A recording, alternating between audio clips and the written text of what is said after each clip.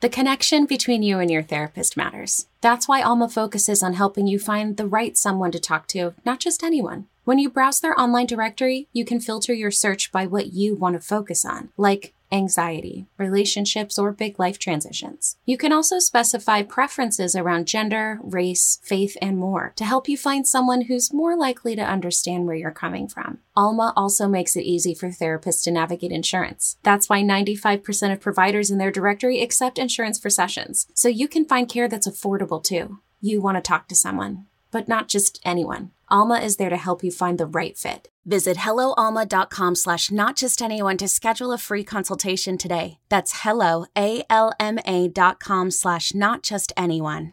The national sales event is on at your Toyota dealer, making now the perfect time to get a great deal on a dependable new car. Like a legendary Camry, built for performance and available with all-wheel drive, you can count on your new Camry to get anywhere you need to go. And with available features like heated seats and a multimedia touchscreen, you can stay connected in comfort and style. Or check out an affordable and reliable Corolla with a trim for every lifestyle, from the hip and agile sedan to the sporty hatchback. There's a dependable Corolla built just for you. Plus, both Camrys and Corollas are available in hybrid models, so no matter your style, you can drive efficiently and affordably. And right now, your local Toyota dealer has more vehicles in stock and is making delivery on new vehicles almost every day. So visit your local Toyota dealer. And check out amazing national sales event deals on Camrys, Corollas, and more when you visit buyatoyota.com. Offers end April 1st. Toyota, let's go places. Hey folks, this is Kevin. On this week's episode of Risk, you'll hear Carolyn Castilla. There is only so much cum a woman can swallow before she vomits it back up in an I love you. That and more. But before that, I just want to say this holiday season, Sock Club is delivering the perfect gift experience. Quality American-made socks that are sent straight to your loved one's door, featuring different designs and a personal note every month. This is the gift that keeps on giving all year long. I've received these Sock Club socks. I've been getting compliments for them. They fit beautifully. They're so comfortable. The designs are so cute. Go to sockclub.com and get 15% off using the discount code RISK at the checkout. Give Sock Club this holiday season. And speaking of holidays, with the holidays almost here, you don't have time to go to the post office. It will be packed with so many people you'll want to scream, so use Stamps.com instead. You use your own computer and printer to print your U.S. postage for your letters and packages. We use Stamps.com.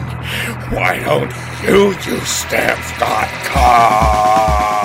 Right now, get this special offer when you use my promo code RISK.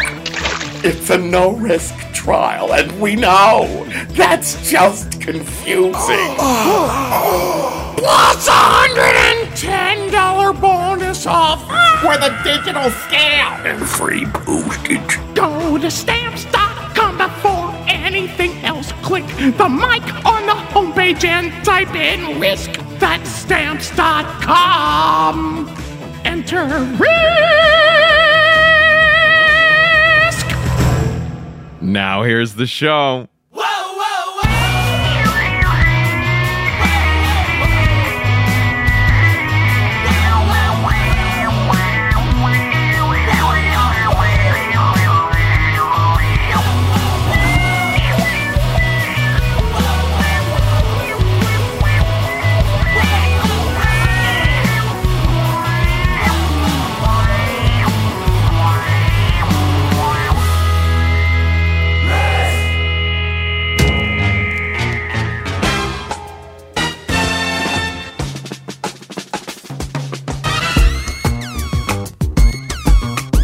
Hello, kids. This is Risk, the show where people tell true stories they never thought they'd dare to share. I'm Kevin Allison, and this is the Horn Singers. Behind me now, we are calling this week's episode Respect. 4 stories that hit on that very precious word in very different ways.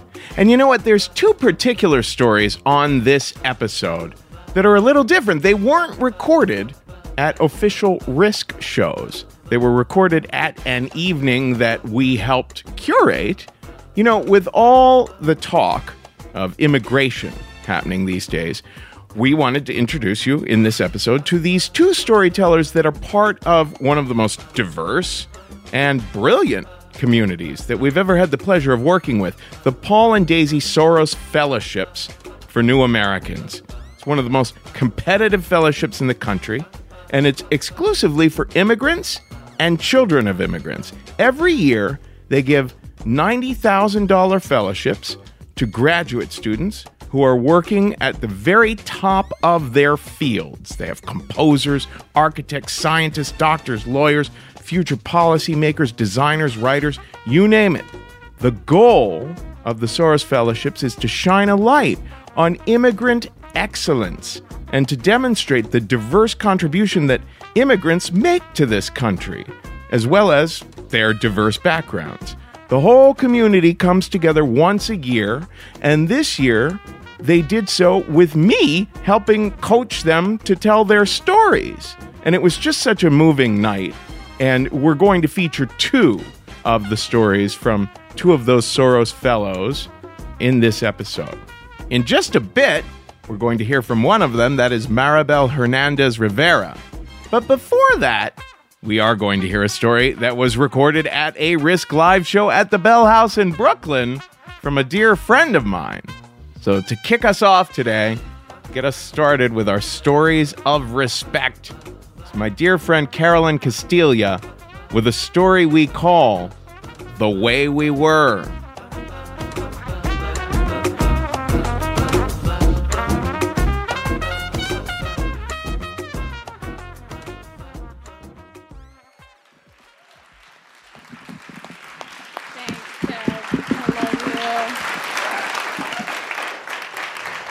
Hi, everybody. Oh, you talk. It's cute. Somebody came and they were like, I'm going to get on the podcast, damn it. Oh, hi. It was you. It's good. So back in the summer of 2011, I had just moved to Brooklyn with my then 5-year-old daughter, and I was going to start a new life after my divorce. And part of starting this new life meant that I had to finally, for real, for sure, totally, without chickening out, finally start going to therapy and deal with the childhood shit that had been holding me back my whole life. So I start going to therapy, and I realize pretty quickly after a handful of sessions, maybe I don't need to do comedy anymore. Maybe I'm going to quit. Because once you start paying a professional to listen to you talk about your problems, it makes you question why you do it at strangers for free. So that was on a Tuesday, my therapy session, and I didn't have another show booked until Saturday. And I decided I was going to take those 4 days and kind of sit in silence and figure it out. And I told myself, all right, on Saturday, I'm going to do the show, and if I love it, I'm going to keep going. And if I don't, then we'll take it from there. So I go to the show. It's up in Inwood, the tippy top of Inwood, that only you would go to if you were a comedian who desperately needed to tell jokes in a bar. And it's at this grungy Irish pub that hasn't changed since the 1950s. There's a bar, there's seats at the bar, and then there's kind of this half wall in between the bar and the showroom where there's seats and the audience is looking up at you. But you got to perform for the whole space because everybody at the bar can see you, and if you don't get them, they're going to talk through the show and ruin the whole thing, right? So I get on stage, I start fucking with the crowd, I start doing my material, they're fucking loving me, I'm loving it, I'm so pumped, I feel so powerful just holding that dick mic in my hand, and I look down and I just see my tits in this t-shirt that I'm wearing and I'm like, my tits are great! my tits are so great. My jokes are great. I feel so great, And I look out at that moment and I see this guy in the center of the crowd. And he's looking up at me and he's just beaming, right? He's got this beautiful face and he's laughing and smiling at me, looking right at me, like he loved my set and I mean my jokes and my rack. And he had beautiful brown skin and he's wearing this brightly colored dashiki. And he looked familiar to me. Now, it turns out I had actually met this guy before because he was a friend of a friend who was on the show, but that's not the only reason why he looked familiar to me. He looked familiar to me, right? So I was like, we're going to have something, right? So after the show, a mutual friend, this guy, we all hang out, we agree, I'm going to drive everybody to Brooklyn, and we're going to go to this dive bar by my house. Now, because I'm not quitting comedy, it turns out I have a show there on Monday. So I'm excited to go see this bar for the first time. I've never been there. We get there. The guy that I have a crush on walks in. So fucking cool. Like he knows everybody at the bar. He's charming as hell. He's laughing. We're getting free drinks. I didn't know that meant he was an alcoholic. I had led a very sheltered life up until this point, right? But what do I know? And I'm just like taking him in and his majesty and his mastery. He was the kind of guy who was like masculine and feminine at the same time, hard and soft. Like he could make smoking look great and sad all at once. And so I hung out there all night, kind of being the stupid girl who was waiting around, like I drank until 4:00 in the morning and I'm waiting for him to ask me out and he didn't do it. So finally 4 comes and I'm like exhausted. I'm like, I gotta go home. But I told him that I was gonna be there at the show on Monday and he said he'd come. So Monday comes, I put on my best dress, tight on the titties, so we can replicate the moment before. I do the show and he's there. And I'm so excited. I'm freaking out. I'm like overperforming a little bit, but he overlaughed. So I was like, it's meant to be. And then after the show, we hung out, we drank. Finally, he asks if he can walk me home. And I say, sure. We get to my house and I say, would you like to come in? And he says, sure. And we walk in, you're right in my kitchen. It's a very small apartment. So if you're in the kitchen, you can pretty much see the whole thing. He's standing there trying to look for something to do. And I'm like, well, you've seen the place, so I think you better kiss me now. And he did. And then he fucked the shit out of me for the next 7 hours. Now, when I say he fucked the shit out of me for the next 7 hours, I'm not saying we fucked for 2 hours and slept for 5, okay? I'm saying for 7 hours, he tied me up into a pretzel and flipped me like a pancake. He did things to me that no one has ever done and no one will ever do again, okay? I felt things I know I will never feel again in this lifetime. He had moves from porn that doesn't even exist yet. Okay, at one point, I don't know where the fuck he got this, but he took all 10 fingers and laced them between all 10 of my toes. That's not a fucking move. But it's really something, okay? He just grabbed me like I was in stirrups and then went in. I was like, ah! I died 3 times that night, And then I asked him about that move later, and he was like, well, I figured if I was only going to see you the one time, I wanted to give you a night you'd never forget. Except he said it using a word I can't say because the only N-word I say is nice. And it was nice. So we kept seeing each other after that. And you can imagine I fell in love with the guy right away. Okay, because the truth is, there is only so much cum a woman can swallow before she vomits it back up in an I love you. That's how that works. That's the trade-off. So I was like, I love you. Here, I think you dropped this down my throat. But he kind of broke my heart like right away from the jump because he only wanted to come over late at night. And one time he told me he'd be there at midnight, and then he didn't get there till 2:30. And when he got there at 2:30, of course, I let him in anyway because I didn't have any boundaries, which is why I was in therapy, right? So I open the door, he comes in, I just sort of pout my way up the stairs. He lays me down in my bed, and he knew I was mad. So he started speaking patois to me, right in my ear. And he was like, "How can you be such a harsh mistress?" And I was like, "Well, now I can't. Now you gotta do the foot thing again." And by the way, I'm not even into feet, okay? It's just that he was so exceptional. I was like, I don't even like this, but I love it. Which was pretty much the tone of our whole relationship. We did start hanging out during the day, though, eventually.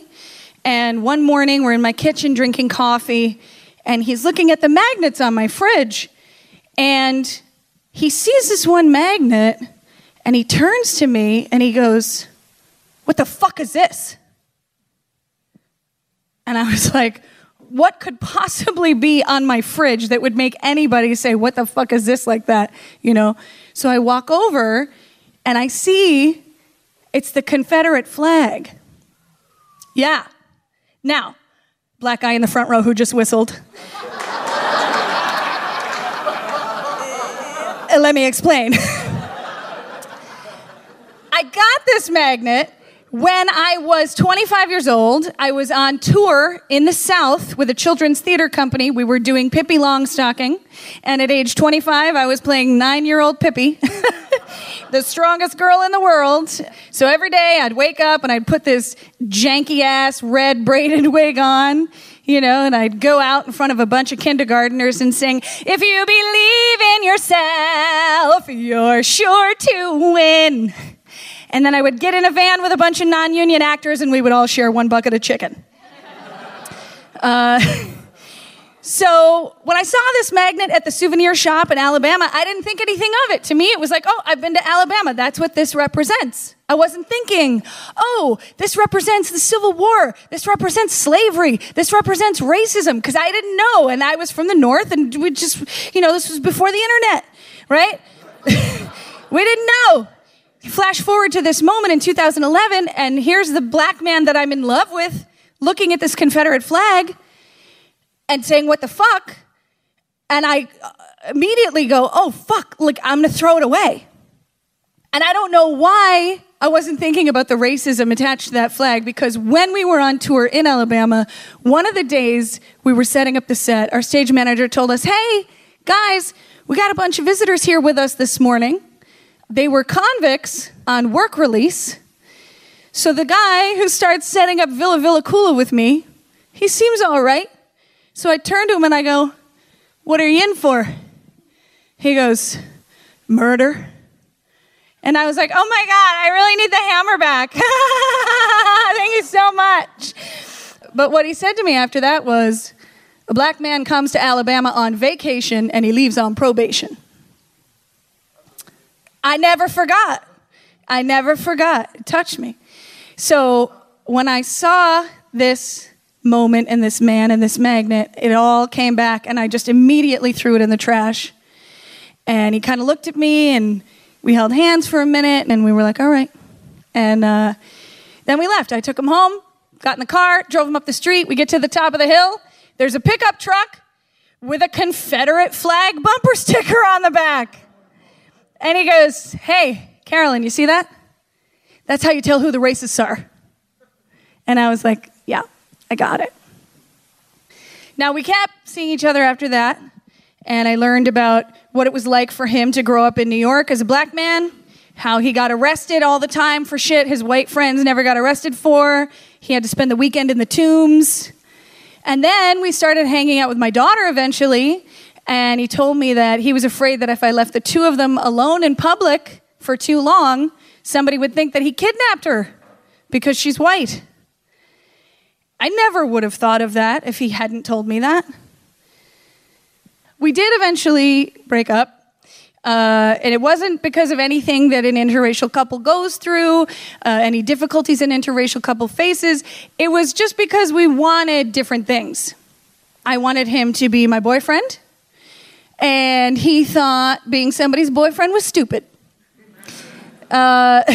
Now, 5 years ago, I was like, that's bullshit, okay? But 5 years later, at the end of my 30s, I'm like, I kind of get where he's coming from, because he didn't like the word boyfriend. He thought it sounded childish. And it does kind of sound childish, right? Like, I'm not going to be somebody's girlfriend. I'm not a girl.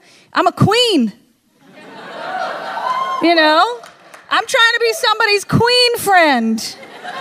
At this point, I'm looking for my king friend. You know what I'm saying? I want us to walk down the street together and run into people and be like, oh, yes, we're very serious, royally.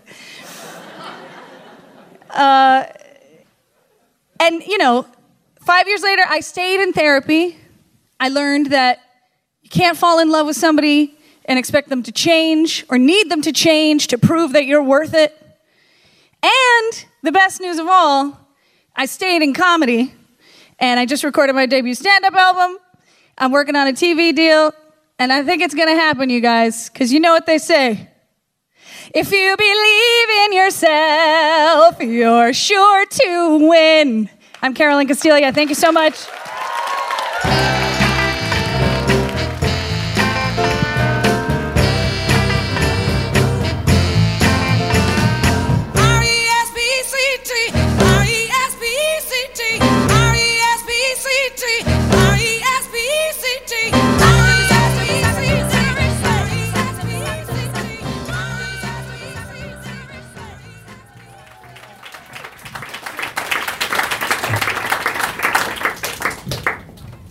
So my dad and I have a lot in common. He and I both have black curly hair. He and I both love to dance. He met my mom dancing, and decades later, I met my husband dancing. We both are very strict about punctuality. His favorite phrase is, el que se quedó, se quedó. So whoever's left behind is left behind.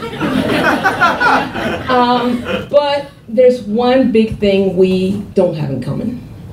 And that is that I was able to become a naturalized US citizen, and he lived his life undocumented.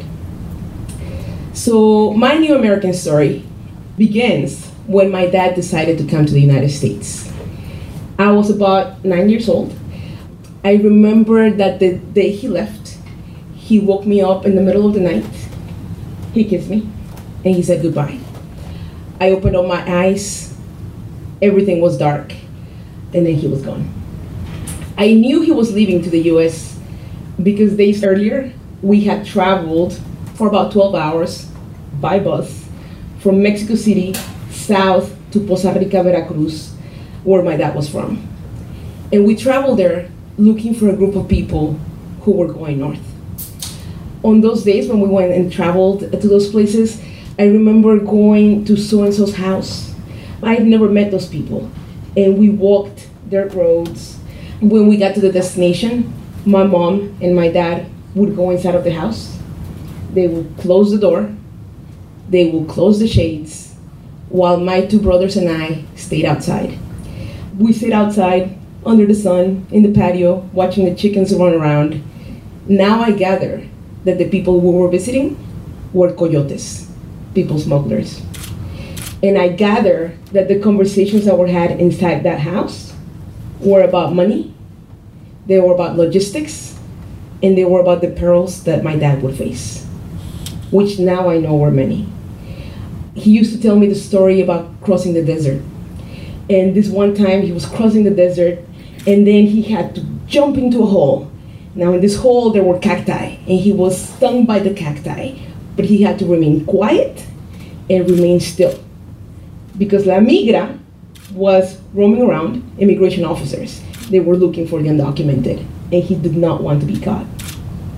So I remember that story, and I remember growing up as a child in Mexico City, longing for my father. The last few years of elementary school, I just wish I could be with my dad. and I couldn't because he was in the United States. And we couldn't speak by phone because we didn't have a phone in our house. My grandmother did, but she lived a few hours away, so we couldn't do it often. But I remember the first time we came to visit my dad in the US, and that was a great time. My mom and my older brother were able to get a passport and a visa. My younger brother and I, we couldn't, but that was okay. What my dad did is he arranged for a border mom to come pick us up on the other side of the US-Mexico border. So this border mom came, met us in Matamoros at a hotel. She came with a guy, with a man. When I saw the man come in the hotel, I thought it was my dad. So I ran to my dad and I gave him a hug, soon to learn that that wasn't my dad. That man was there to let my younger brother and I know that to cross the border, we were gonna pass as our border mom's children. So of course I was embarrassed. I was ashamed not to even remember what my dad looked like. It had been 4 years since I had last seen my dad. He left when I was around 9, and now I was around 12 or 13. So we try to cross the border. It's July 4th. My mom had decided, you cross on July 4th because the Border Patrol are not paying attention. They are busy with the fireworks, and they won't be asking you many questions. So we go to the border, and at the border, there's different lines for people who are not nationals and for people who are either residents or citizens of the United States. So my mom and my older brother go to one line, and I start walking behind them because I had forgotten what I had been told in the hotel in Matamoros. All of a sudden, I stopped when my mom turned around, and with her glance, reminded me that at the border, she and I were not related. That at the border, she did not know me. So at that moment, my eyes watered. Luckily, my younger brother took me by the hand and we started following my border mom. Luckily enough, we crossed the border, no trouble. Then once we crossed on the other side of the border, we got on the bus that would take us to Houston, Texas, where my dad lived. So the first time we came to the US, I still remember how exciting it was. I remember we all slept on the floor in the little room where my dad lived. But even despite the tight quarters, it was the first time we went to a Chinese buffet. It was the first time we went to NASA, and it was the first time that we as a family went to the beach. I really, really had hoped that we were gonna stay with my dad. But after the period of authorized stay for my mom and brother had expired, my parents decided that we needed to go back. They explained that being undocumented in the US was dangerous. My dad's biggest fear, if we stayed, we would join a gang because some of his co-workers' children had joined gangs. So for him, that's what would happen to us. And so he said, you guys are safer in Mexico with me sending you back money. So we went back. But happily, we came back a couple of times. And every time we came back, I begged. I told my parents, can I please stay with my dad? And it finally worked. After much deliberation between my mom and my dad finally agreed under the condition that I stay with my younger brother. So we stayed. My mom and my older brother went back to Mexico. In the US, my dad's job was to be a warehouseman. As a warehouseman, he didn't have a set schedule. So we never knew when he would come out of work or not. But what we knew is that as soon as he got out of work, he would get into that car, and his car was not air conditioned. You couldn't even bring down the windows. But he would get into his car and come find my younger brother and me, whatever it is that we were. And often that meant that it was halfway between home and school. Our school was about 2 miles away from our house, and we had to walk, whether it was cold, whether it was rainy, whether it was hot, we just had to walk. So seeing my dad appear out of nowhere, even if he was sweaty, even if he had his uniform that was all dirty, even if his car was falling apart, it was just beautiful to see my dad appear out of nowhere. That was the highlight of my day. And then when we got home, my dad would help me do my homework. My dad, like me, didn't speak any English, but he would help me find all the words in our Spanish-English dictionary so that I would be able to do my work. And one time I remember being in middle school, and it was the first history fair I had ever participated in. I had no idea what that was.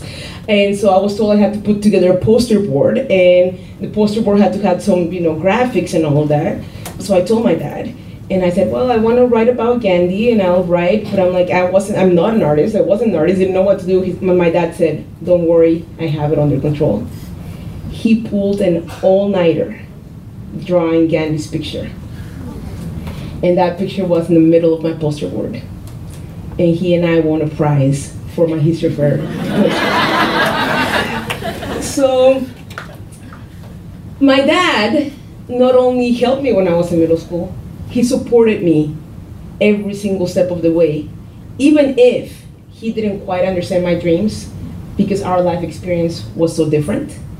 He supported me when I decided to go to Mozambique and work there for a year. And he and the whole family came to drop me off at the airport. And when they dropped me off at the airport, I remember going up and seeing my dad and just having second thoughts. Do I do this? Do I not do this? Looking at my dad's big smile just gave me the assurance that I had to do it. So when I went to Mozambique, I was 25 years old. It was June 26, 2016. Soon after I left for Mozambique, my younger brother got deployed to Japan with the US Navy. My dad was so proud that he drove my brother from Texas to Virginia to see him off. About a month after my brother was deployed to Japan, on October 18, 2015, I got a phone call at 5 a.m. Mozambique time. Now, I thought it was my dad going to wish me happy birthday because my birthday had been 2 days before. And I was ready to scold him and say, Dad, how dare you call me 2 days after my birthday? But it wasn't my dad. The person on the other side was my older brother. And his question was, have you heard from Dad? When he asked that question, I felt a big hole in my stomach. I said, no. And he said, okay, I want you to remain calm, but it appears as if Dad was in a car accident. So I stood up from bed and I kept listening. And he said, and we don't really know, but what we know is that this past weekend, he was supposed to drive down from Virginia to Texas. And he had committed to do a handyman's job, and he had hired a young man to help him. So when my dad didn't show up, the young man called up my dad, and the person who picked up on the other side was the owner of a junkyard in Manning, South Carolina. And the owner of the junkyard said to the young man, the driver of this car was killed in a car accident. So the young man called my dad's wife, who then called my older brother, who then called me. My brother then said, but we're still hopeful. And the reason why we're hopeful that maybe Dad is okay is because the authorities haven't called us. So maybe his car was in an accident, but maybe he wasn't. So please stay calm. And I said, okay. My older brother immediately flew to South Carolina to see what was happening. I went from Mozambique back home. My younger brother went from Japan back home. When my older brother got to Manning, South Carolina, and spoke to the police officers in Manning, South Carolina, the first thing he was told was, no habla español. And that's despite the fact that my older brother speaks English perfectly, despite the fact that my older brother's wife is Caucasian and she was with him. So then my brother requested my dad's belongings, and the officers refused to turn over my dad's driver's license. And then my brother asked for the contact information for the other people who had been involved in the head-on coalition, because those other people had survived and they were unharmed. So we wanted to know what had happened, but the officers refused to give that information. When my older brother went from the police station to the morgue to recognize my dad's body, he was followed. We felt powerless. We felt unwanted. We kept wondering, how can it be that nobody called the family to let them know what had happened? How can it be that the Manning Police Department, that the coroner's office, that the highway patrol, nobody did anything to just pick up that cell phone and dial the last number, which in fact was my older brother's last number? How can it be that these people are treating my brother the way they're treating him? Is it because they felt that my dad was just another undocumented immigrant who had no family in the United States and whose family would never know what happened to him? We will never know. Now I have to tell you that throughout my whole time in the United States, what I wanted the most was to help my dad go from undocumented to documented. And I hoped that by my going to fancy schools, by my brother going to the Navy, we were going to be able to do something about it. But we weren't. My dad died before we could do anything about it. Now, my dad used to have a phrase, and he used to say, things happen for a reason. There's always a reason why things happen.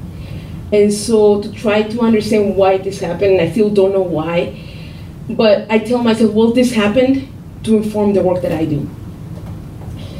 I now work at the Mayor's Office of Immigrant Affairs. My job is to think of programs, to think of ways to help immigrants in New York City to better their life. Now, I wish I could have done that for my dad, and I can't. But I know that I can do it for other people.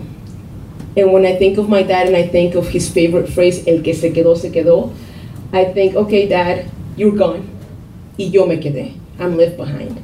But I'm not left behind with no purpose. I am left behind with the purpose of helping other people who could be helped, who don't have all the benefits of having all these resources. So I couldn't help you, Dad, but I'm going to help others. Thank you.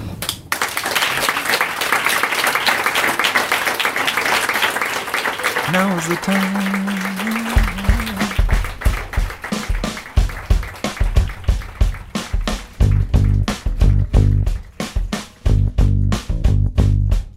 Now is the time for all good men to get together with one another, iron out their problems and iron out their quarrels, and try to live as brothers, and try to find peace within without stepping on one another. And do respect of the women of the world. Just remember we all had mothers. Make this land a better land in the world in which we live.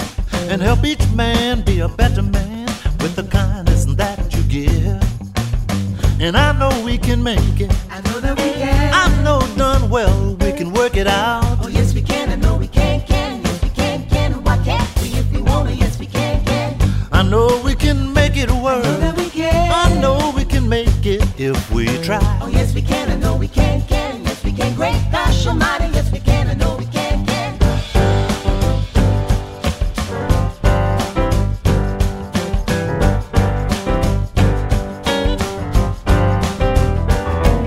This is Risk. This is Alan Toussaint behind me now, and we just heard from Maribel Rivera Hernandez. If you'd like to learn more about the Paul and Daisy Soros Fellowships for New Americans, they are at pdsoros.org. Also, here's something really special. You guys know our episode editor is Jeff Barr, right? Well, before he was custom crafting every Risk episode for the past 6 years, Jeff created the most unpredictable party game. It's called Dumb Luck. It's a home gambling game where players race to the finish line playing over 30 different single-player and multiplayer side games along the way. Players can play for fun or cash. The game is set up to play using real money to make things more interesting. The game itself comes in a beautiful-looking poker chip case with 300 high-quality poker chips, playing cards, dice, and more. You can see all the details at dumbluckgame.com. And as a special Christmas bonus, Risk fans can get this game with free domestic shipping by clicking on the secret link at the bottom of the Dumb Luck order page. Just go to dumbluckgame.com, click on the Order Now tab at the top, and then click on the Dumb Luck photo at the bottom of the page to get free shipping. Every game is a unique experience, and anything can happen in Dumb Luck, the ultimate gambling party game at dumbluckgame.com. Okay, another thing. You might have been feeling down lately. I can't imagine why. And that's why we're excited to introduce our new sponsor this week, Talkspace. If you've ever thought about going into therapy, but found it too inconvenient, too expensive, too embarrassing maybe to make it to an office somewhere, then give Talkspace a try. Talkspace is the online therapy company, and they make it easy to connect with a licensed therapist, handpicked just for you, for as little as $32 a week. Using Talkspace, you can text, audio, and video message your therapist as much as you want. Your Talkspace therapist can listen to you vent about work or family, explore your relationships with the people around you, help you put you on the path to a happier life. To sign up and learn more, go to Talkspace.com/risk. And as a special offer for our listeners, you can use the coupon code RISK to get $30 off your first month and show your support for the podcast. Talkspace, therapy for how we live today. Now, in a little bit, we're going to hear from a fella named Calco, who told a remarkable story at our show in Baltimore. Man, we had a wonderful time in Baltimore. First time ever in that city. Beautiful crowd, wonderful storytellers. And as you'll hear, Calco really knocked it out of the park. But before that, we're going to get back to that evening of stories told with the fellows at the Soros Foundation. This one comes from Jason Kim, who is a writer for HBO's Girls, and who you can find at waytooserious.com. Here is Jason Kim now with a story we call Read Me.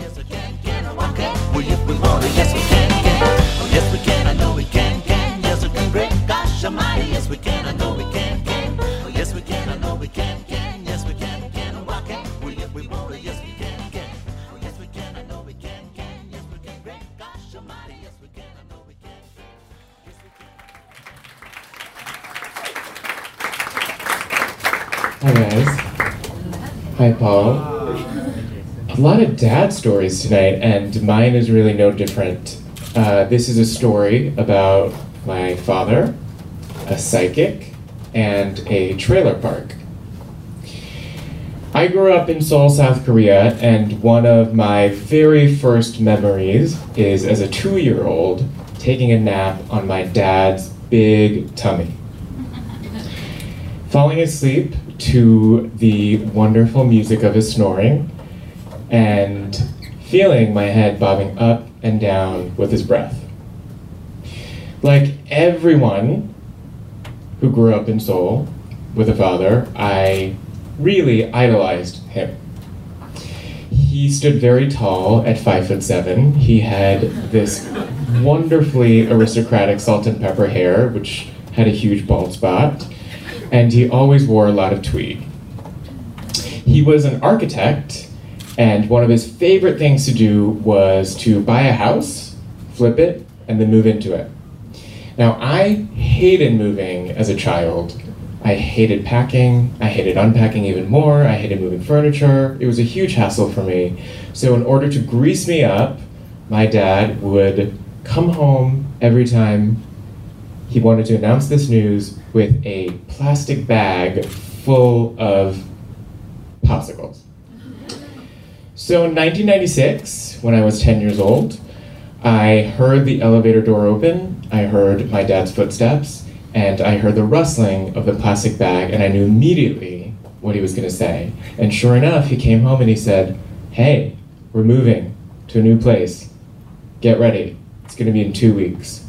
So I start wondering, okay, maybe this isn't going to be so bad. Maybe this time we'll move into a penthouse in Olympic Village, a nice mountain house with a great view. But 2 weeks later, my dad, my mom, and I get on a plane, and we move 5,000 miles across the globe to St. Louis, Missouri. So I don't know if you guys have been to St. Louis, but there's really nothing there except for trans fats and segregation.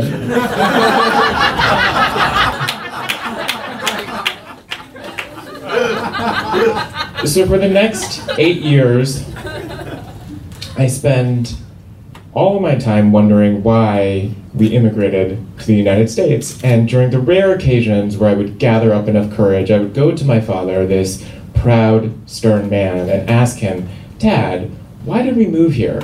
And I would always, without fail, every time, be greeted with complete silence. Sometimes when he was in a funny mood, he would tell me to go up to my room and shut the door and stop thinking.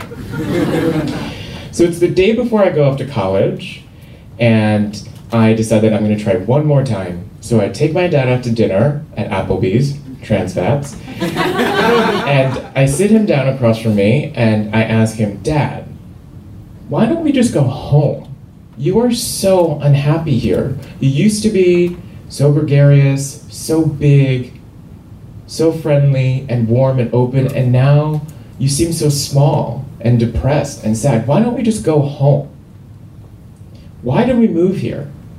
And like always, he looks right at me and doesn't say a word, and I could feel my anger boiling inside, and I turn to him and I say, "You are a terrible, selfish man. I hate it here."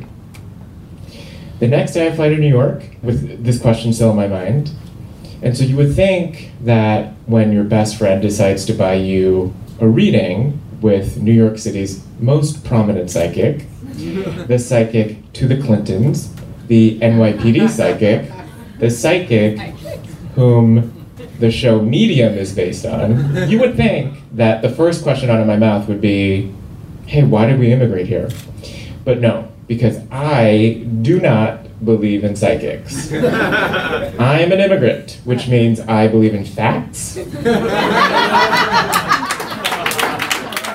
and hard work.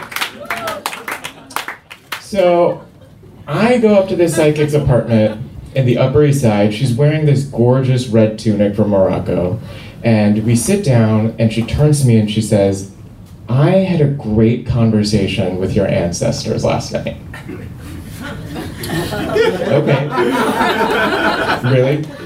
You did? You speak Korean? Ancient Korean? But she looks right at me and she, for the next hour, starts to tell me that everything I'm doing in my life has been completely wrong. So as a side note, I should tell you that at the time I'm in college, I am about to apply to business school. I am a week away from accepting an offer to work at Citibank, and I have decided that I'm going to spend my entire life wearing loose-fitting suits and kind of ugly Oxfords. No offense to everyone here in this room who work at a bank. Sorry. So for the next hour, Patricia the psychic proceeds to tell me, "Honey, you are not going to go to business school. You should really get it together and be an artist. And not just any kind of artist, a writer. And not just any kind of writer, I think you'd be very good at writing dialogue." By the way, I'm sorry to tell you that in the next couple of years, you're going to get sick. You're going to have some lower back pain after, but it's going to be fine. Also, I think you're drinking too much coffee and eating too many bagels. And lastly, I know that you've always wondered why you immigrated here. And I have to tell you that it's because your father got in a fight with his brother. Now, I don't know if you guys watch TV, but I watch a lot of Shonda Rhimes TV shows. And there's always a moment in every single one of her shows, in every episode, where the female protagonist, who's usually wearing a lot of Gucci, has been trying to solve a mystery, and at the very end, hears something, and everything clicks into place. So at that moment, I stand up from the table, I look at Patricia, and I tell her, see, this is how I know that you're a fraud, because my dad doesn't have a brother. My dad has a younger sister, so thank you and goodbye. And she proceeds to get up and she looks right at my face with her piercing eyes and she says, I'm right, and by the time you realize it, it's gonna be too late. Okay. Cut to 5 years later, I'm in graduate school for writing, for playwriting. I have just arrived to class after an appointment at the chiropractor because I've been having a lot of lower back pain from the seizure I had from viral meningitis. And my mom calls me out of the blue and she says, hey, listen, I know that you're approaching your summer vacation soon and I really want us to take a mother-son trip to Seoul. And I think, okay, great. So a couple of weeks later, we get on a plane and we fly all the way back to the other side of the globe, and we spend the next 2 weeks together getting drunk, getting a lot of manicures and pedicures, getting a lot of facials. We're really serious people, you know. And on the last night, my mom tells me, tomorrow we're gonna go somewhere early and I'm gonna wake you up.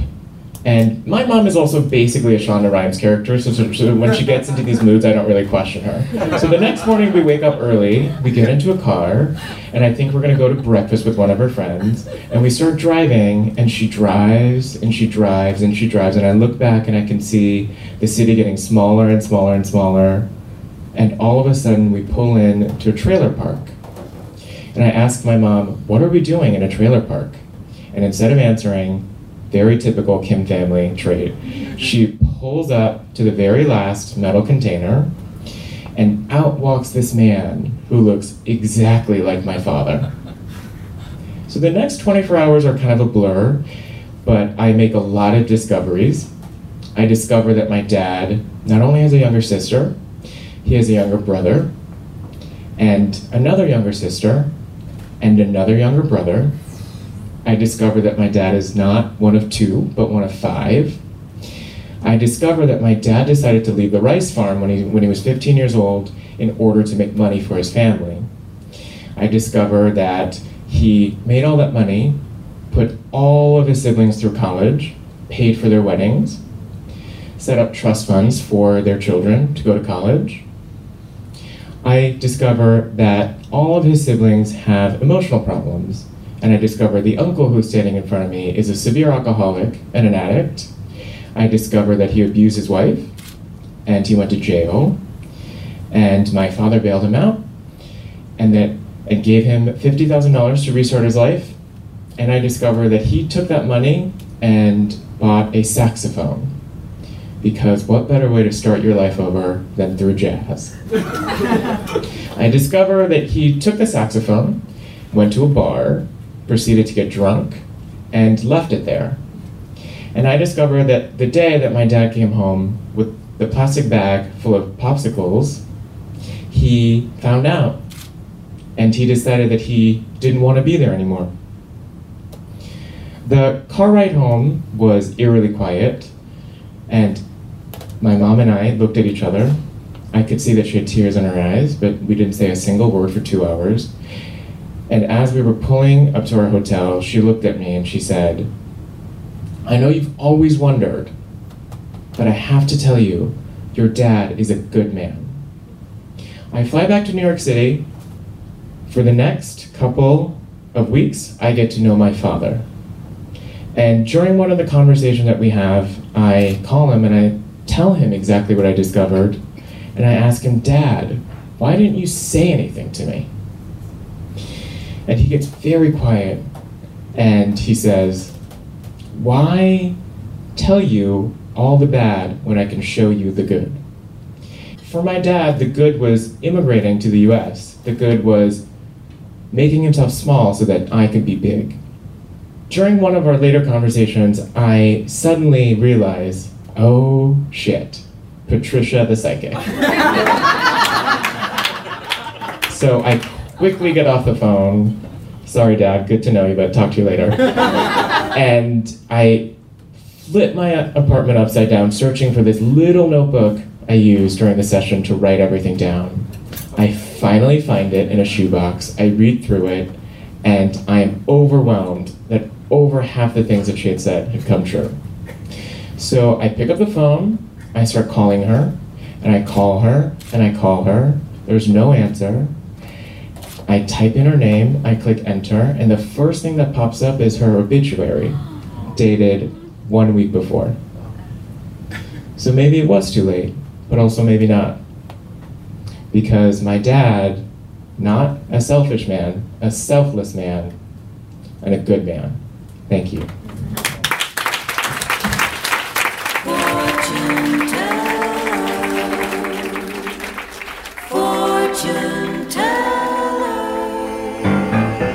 Wow, you have a lot of spirits around you. I do? Yeah. Spirits are attracted to certain people's auras, and you have 7 spirits around you. Whoa, cool. Yeah. They all seem to be having a really good a time. What? Nothing. No, what's funny? What? Nothing. Wait. What were you laughing at? You know, it's really dumb. Tell me. One of the spirits has his balls on your head. What? You know that thing with friends when you go up behind somebody and you just plop your balls on their head? He's teabagging me? Kinda, sorta, yeah. Right now? Yeah. Right now he is? Yes, he is. But, you want... He still? Yes, but you want to know about your job. No, I want to deal with this now. Well, you can't even feel it. No, I don't care. Make him stop. Is he still? Yes, he is. Right now? Yes, but... Make him stop, please. Spirit, why are you doing this to this man? What? Did he stop? No. Now he's just pretending to all the other spirits that your head feels really good on his balls. Gross! No, I don't like this. Make him stop. Make him quit. She's the only love for me.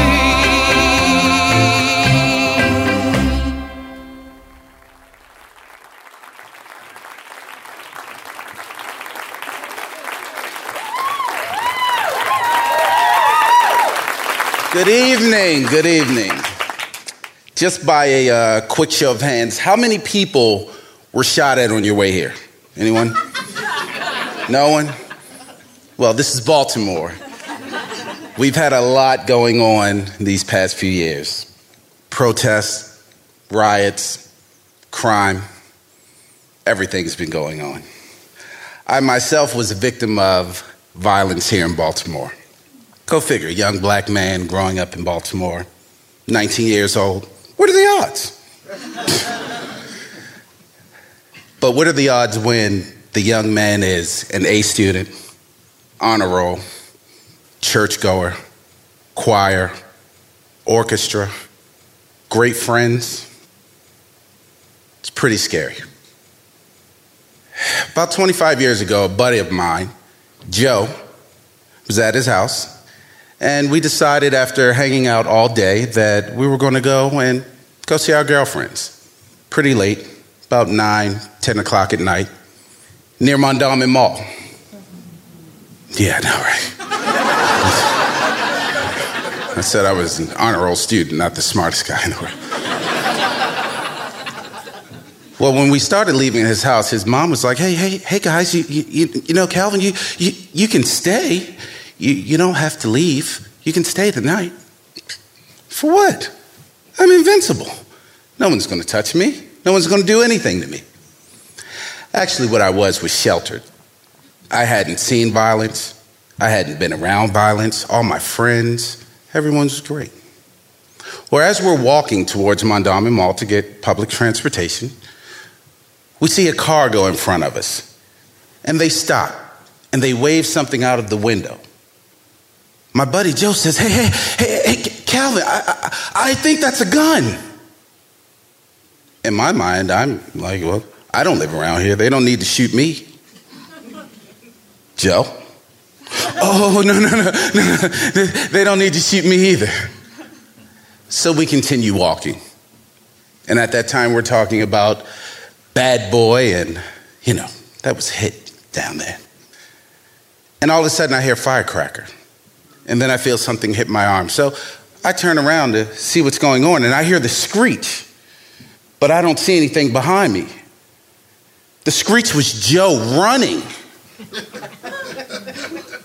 For my white brothers and sisters, when one of us runs, we all run. So I start running, just heading towards Mondawmin Mall. So as I'm running, I feel my arm is a little wet. I'm wondering what's going on, but I'm still running. And as I look down, I see a hole in my jacket. And the only thing I'm thinking is, oh shit, that was the most powerful water gun that I've ever seen in my life. This is when the Super Soakers was out. You remember those? I was like, fuck, I gotta get me one of these shits.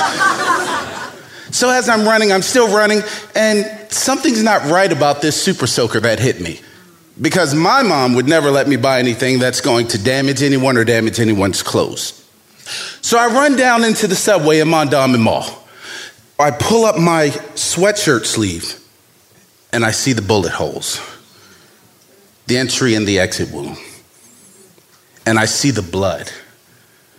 Immediately, oh my God, I've been shot! What am I going to do? And also I'm thinking, I have so much more pussy to get. I cannot believe that I'm going to fucking die in the subway station with all this pussy out of here. What the fuck? So I run over to the subway attendants. They're in the glass, and I'm banging on the window. I've been shot. Do you know these motherfuckers originated the mannequin challenge? They literally were like...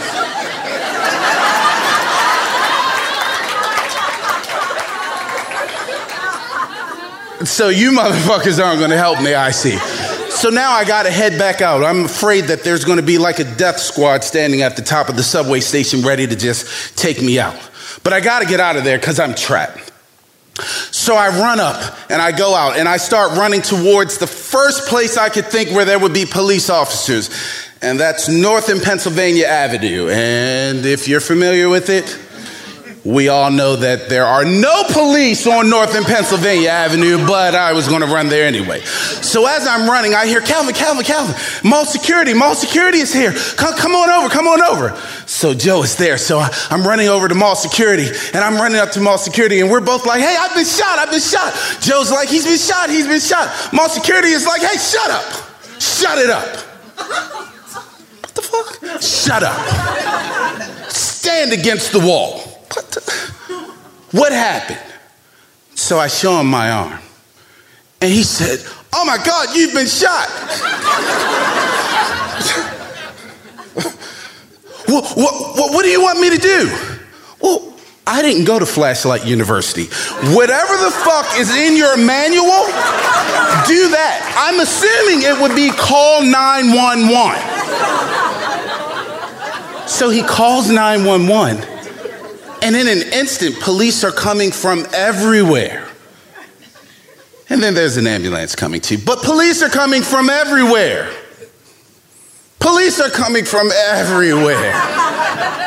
So the first police officer comes up to me and says, hey, who shot you? I don't know.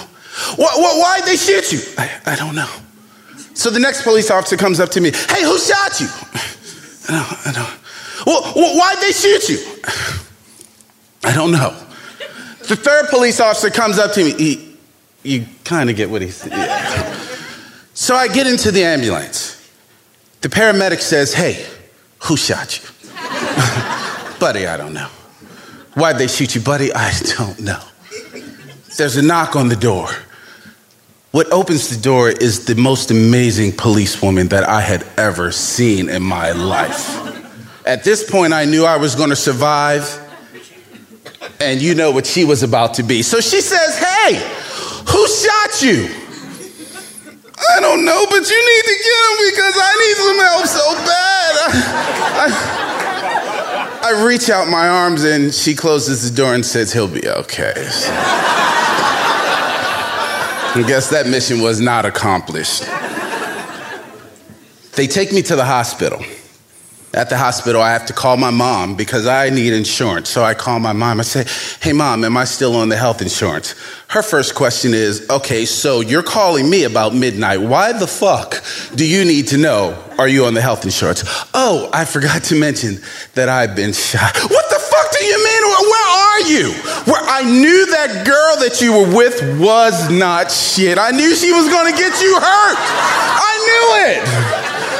Now, the nurse takes the phone, and as soon as she takes the phone, I hear, where is he? Where is he? Oh my God, my boyfriend's been shot. Where is he? Where is she? Where is he?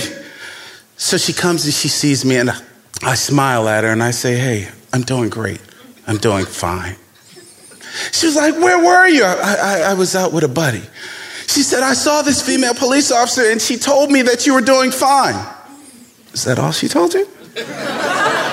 Yeah, she said she wanted me to go see you. It seemed like you needed some love. Fuck her.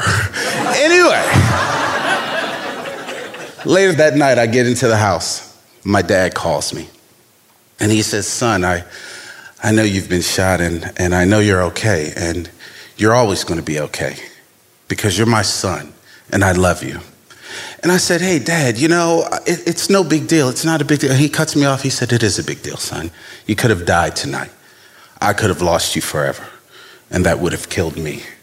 Hey, Dad, but it's no big, son. It's a big deal. You need to take better precautions. You don't need to go out late at night. This is a dangerous city. We hang up the phone. I made the news, actually. It was on Channel 45, so I'm watching myself in the ambulance going like this.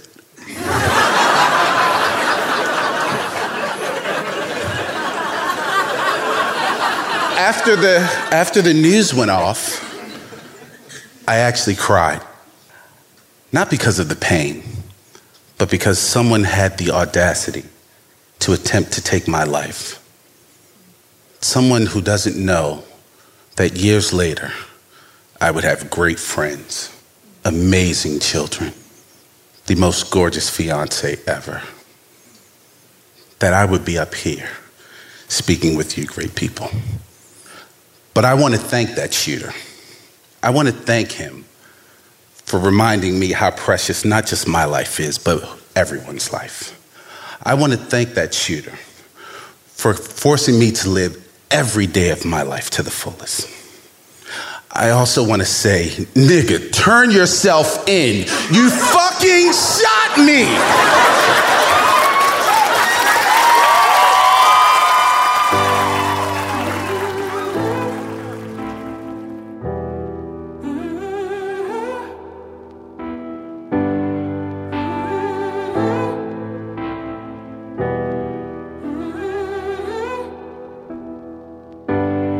Here I go again.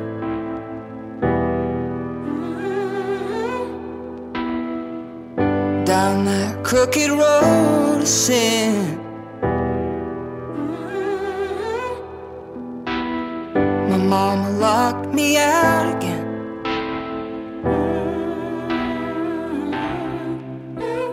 And hung me high to rust under the rain. I am numb. I am numb. I am numb. I am numb.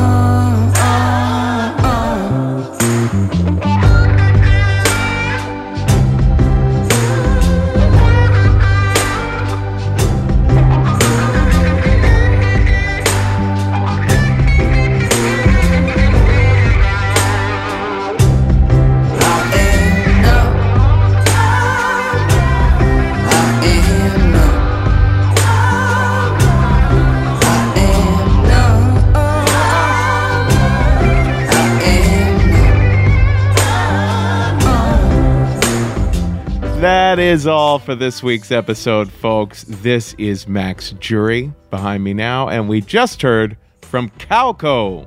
Hey, thanks again to Sock Club for sponsoring today's episode. Sock Club provides a little gift with a big impact that's sure to make you look like an expert gift giver.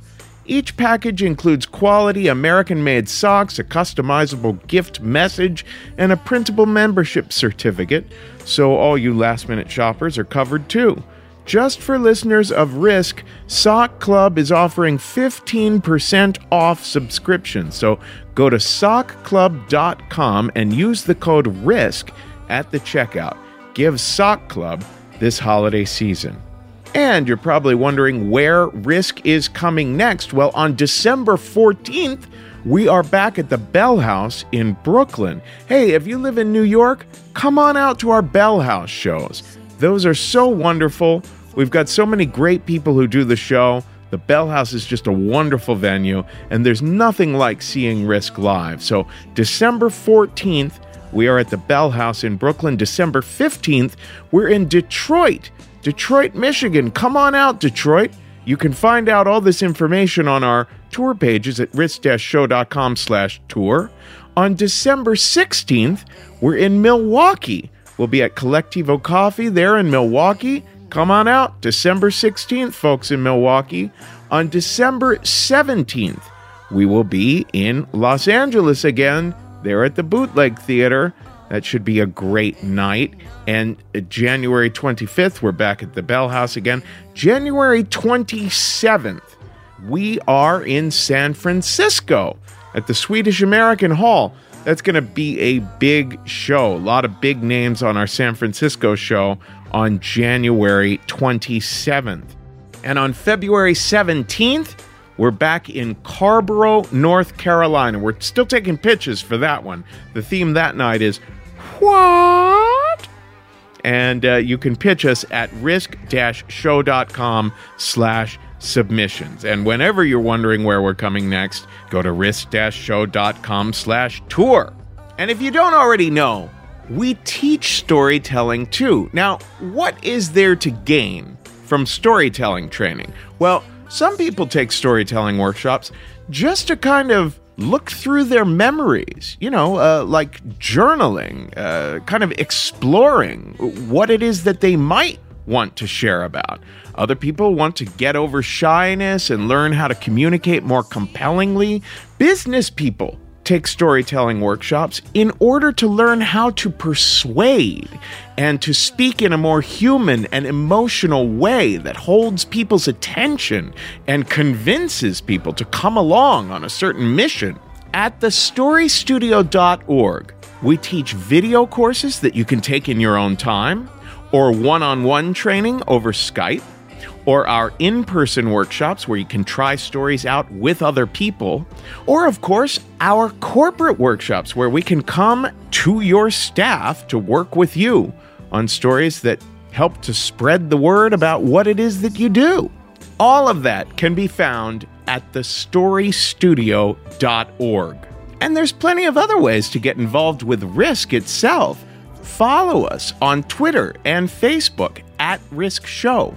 Comment on the show at iTunes or on the comments pages, the listen pages for each episode on our site. Pitch us your stories. We are always taking pitches, no matter where you are in the world, at risk-show.com/submissions. And finally, spread the word. We have relied since 2009 on people spreading the word about how wonderful this show is.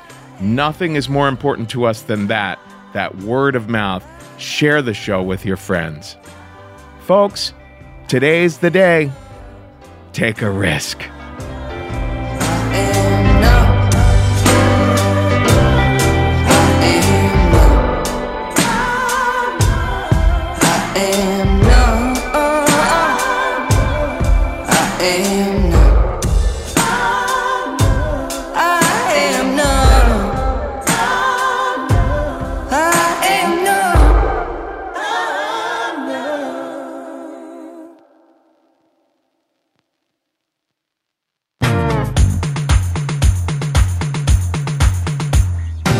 Hide and seek when I was free.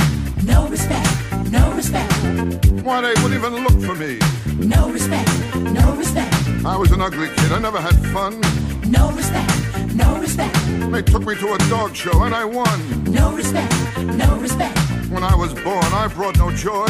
No respect, no respect. My old man said he wanted a boy. No respect, no respect. I was an ugly kid, always alone. No respect, no respect. Halloween, I had a trick-or-treat over the phone. No respect, no respect.